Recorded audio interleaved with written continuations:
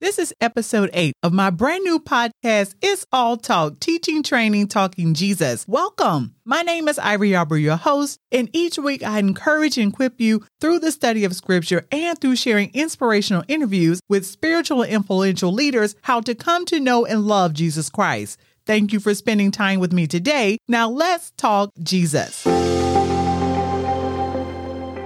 The tongue weighs practically nothing, but so few people can hold it. Josh Billings says, the best time to hold your tongue is the time you feel you must say something or burst. We have been studying spiritual maturity through the book of James, and so far, James has taught us 1, maturity is patient, 2, maturity is living what you profess. And this week, James is teaching us a big one. Maturity is watching what you say. Yes, this lesson from James is all about the tongue. In today's episode, we cover a warning for teachers and aspiring leaders in the church and the power of the tongue. If you are enjoying the information in this episode, please share this with a friend you think would be encouraged as well, as we're all about spreading inspiration and equipping as many people as possible. If this is your first time here, welcome. Please subscribe here and anywhere you are listening. And at the end, please leave us a rating or review on the parts you enjoy the most about this episode.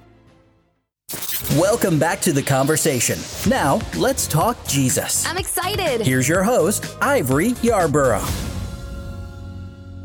We're back with episode 8, Watch Your Mouth, on It's All Talk, Teaching, Training, Talking Jesus. Now, I grew up in the South, and I heard older people tell us kids when we got a little too sassy, watch your mouth, meaning be careful what you are saying, and in many cases, it was a final warning. In James chapter 3, he is teaching the believer that spiritual maturity includes choosing your words mindfully. Even Jesus was conscientious about his words. Jesus said, I don't speak on my own authority. The Father who sent me has commanded me what to say and how to say it. And I know his commands lead to eternal life, so I say whatever the Father tells me to say. John 12:49 and 50.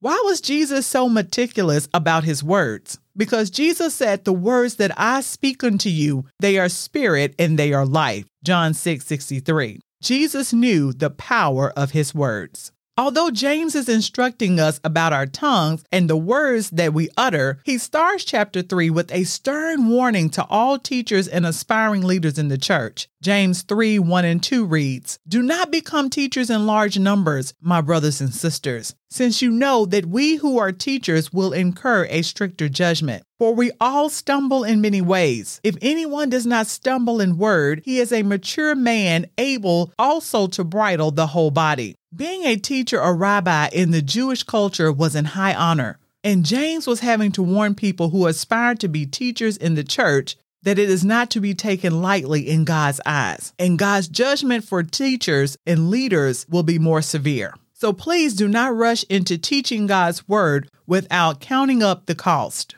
Now, for me, this is a serious matter. It tells me that there are degrees of judgment with God. And a person like myself, a teacher of God's word, needs to take heed to this statement. Jesus told the disciples the same thing. From everyone who has been given much, much will be demanded. And from the one who has been entrusted with much, much more will be asked. Luke 12:48. Notice James 3:1 says, we who are teachers. And in verse 3:2, we all stumble. James is careful to include himself in this truth. James even acknowledges that we, himself included, stumbles. Stumble means something that trips you up or hinders our progress in the Lord. But he says if one can watch his mouth or does not stumble in word, then he or she is a mature person with the ability to bridle, i.e., control his whole body. Words control the direction of our entire lives. When we return, James talks about how the smallest member of the body has the power to direct. Stay tuned. It's All Talk, teaching, training, talking Jesus. Please subscribe anywhere you get podcast. Welcome back, friends.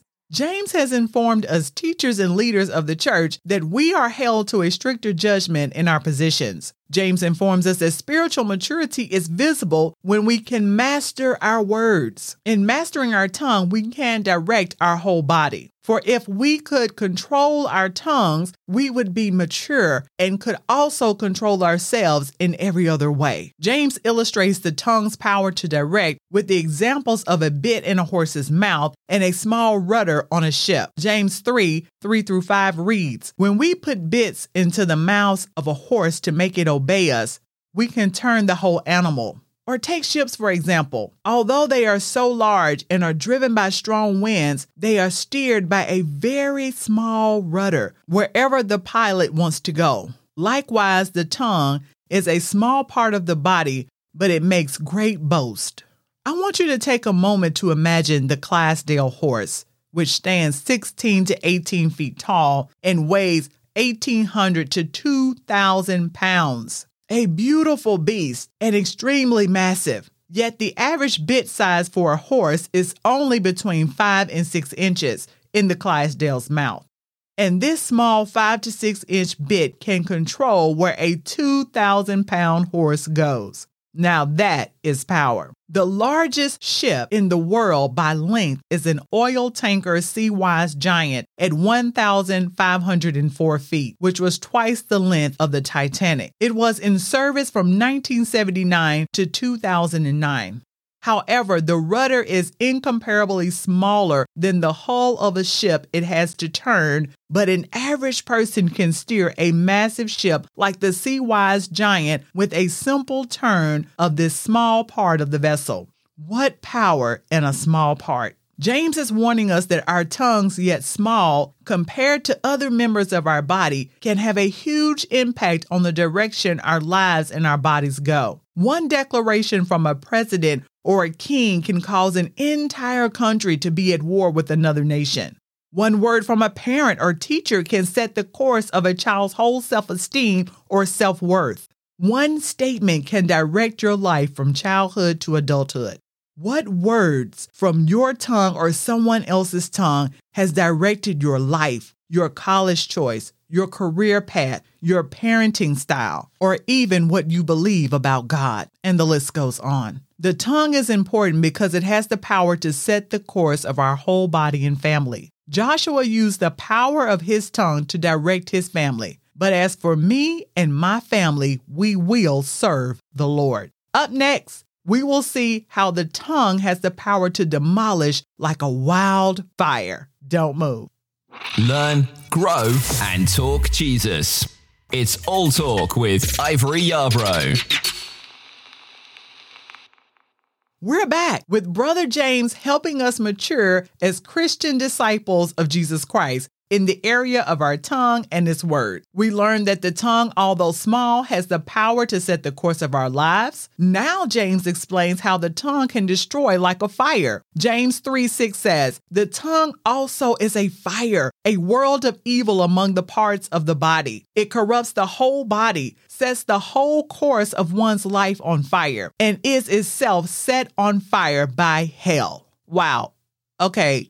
All right, James. Let's dive into this. First, James says the tongue is a fire.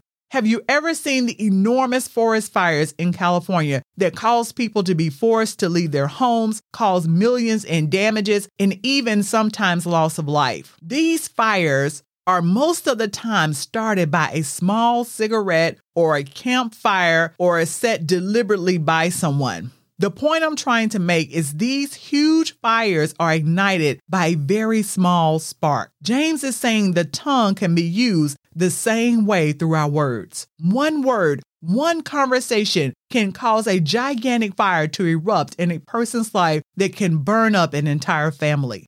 One false accusation of an affair can ruin a marriage and family.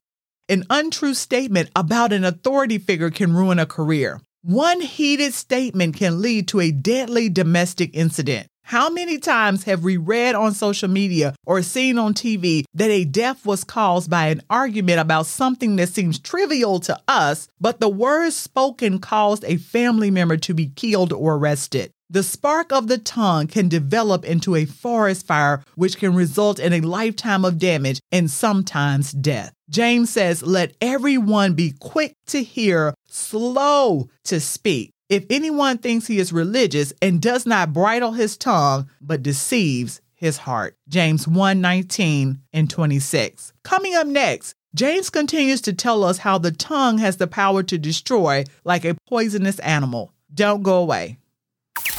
It's All Talk. Teaching, training, talking Jesus. I wanted it to happen. We'll be back after a brief intermission. Welcome back, guys. James is in the middle of illustrating how the tongue has the power to destroy by comparing it to a fire.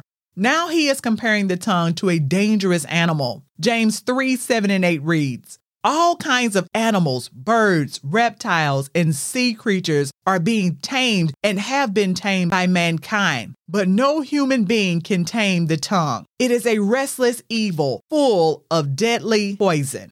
What a statement.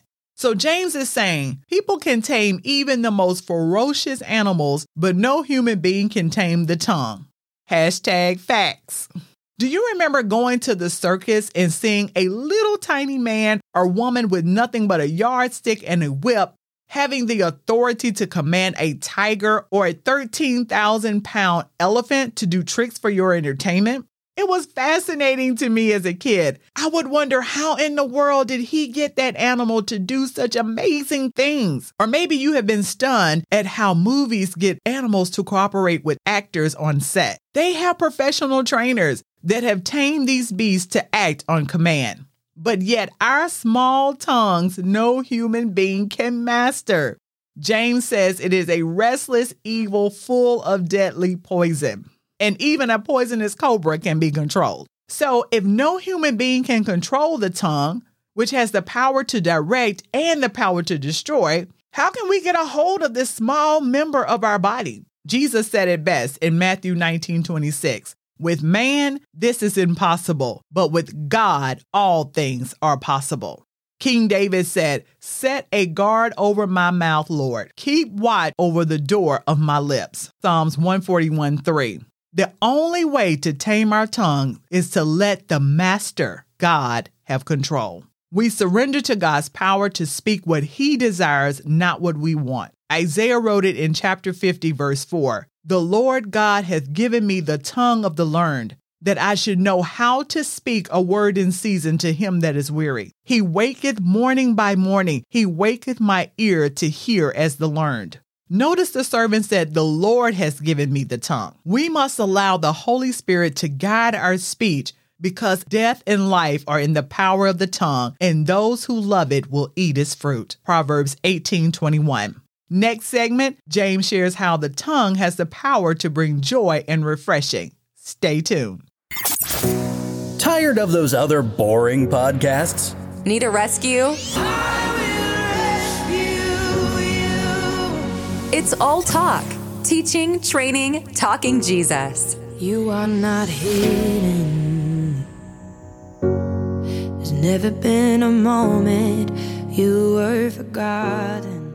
You are not. James has taken us on quite a ride, guys, talking about how teachers of the word will face stricter judgment from God and the power of our little tiny tongues. James ends this discussion on the tongue's power to spread gladness. In James 3:9-12, he relates the tongue to a fountain and a tree. Verses 9-12 read, with our tongues we bless God our Father. With the same tongue we curse the very men and women he made in his image. Cursing and blessing out of the same mouth. My friends, this can't go on. Does a fountain send forth at the same place sweet water and bitter? Can a fig tree, my brethren, bear olives, or a grapevine bear figs? Thus no spring yields both salt water and fresh.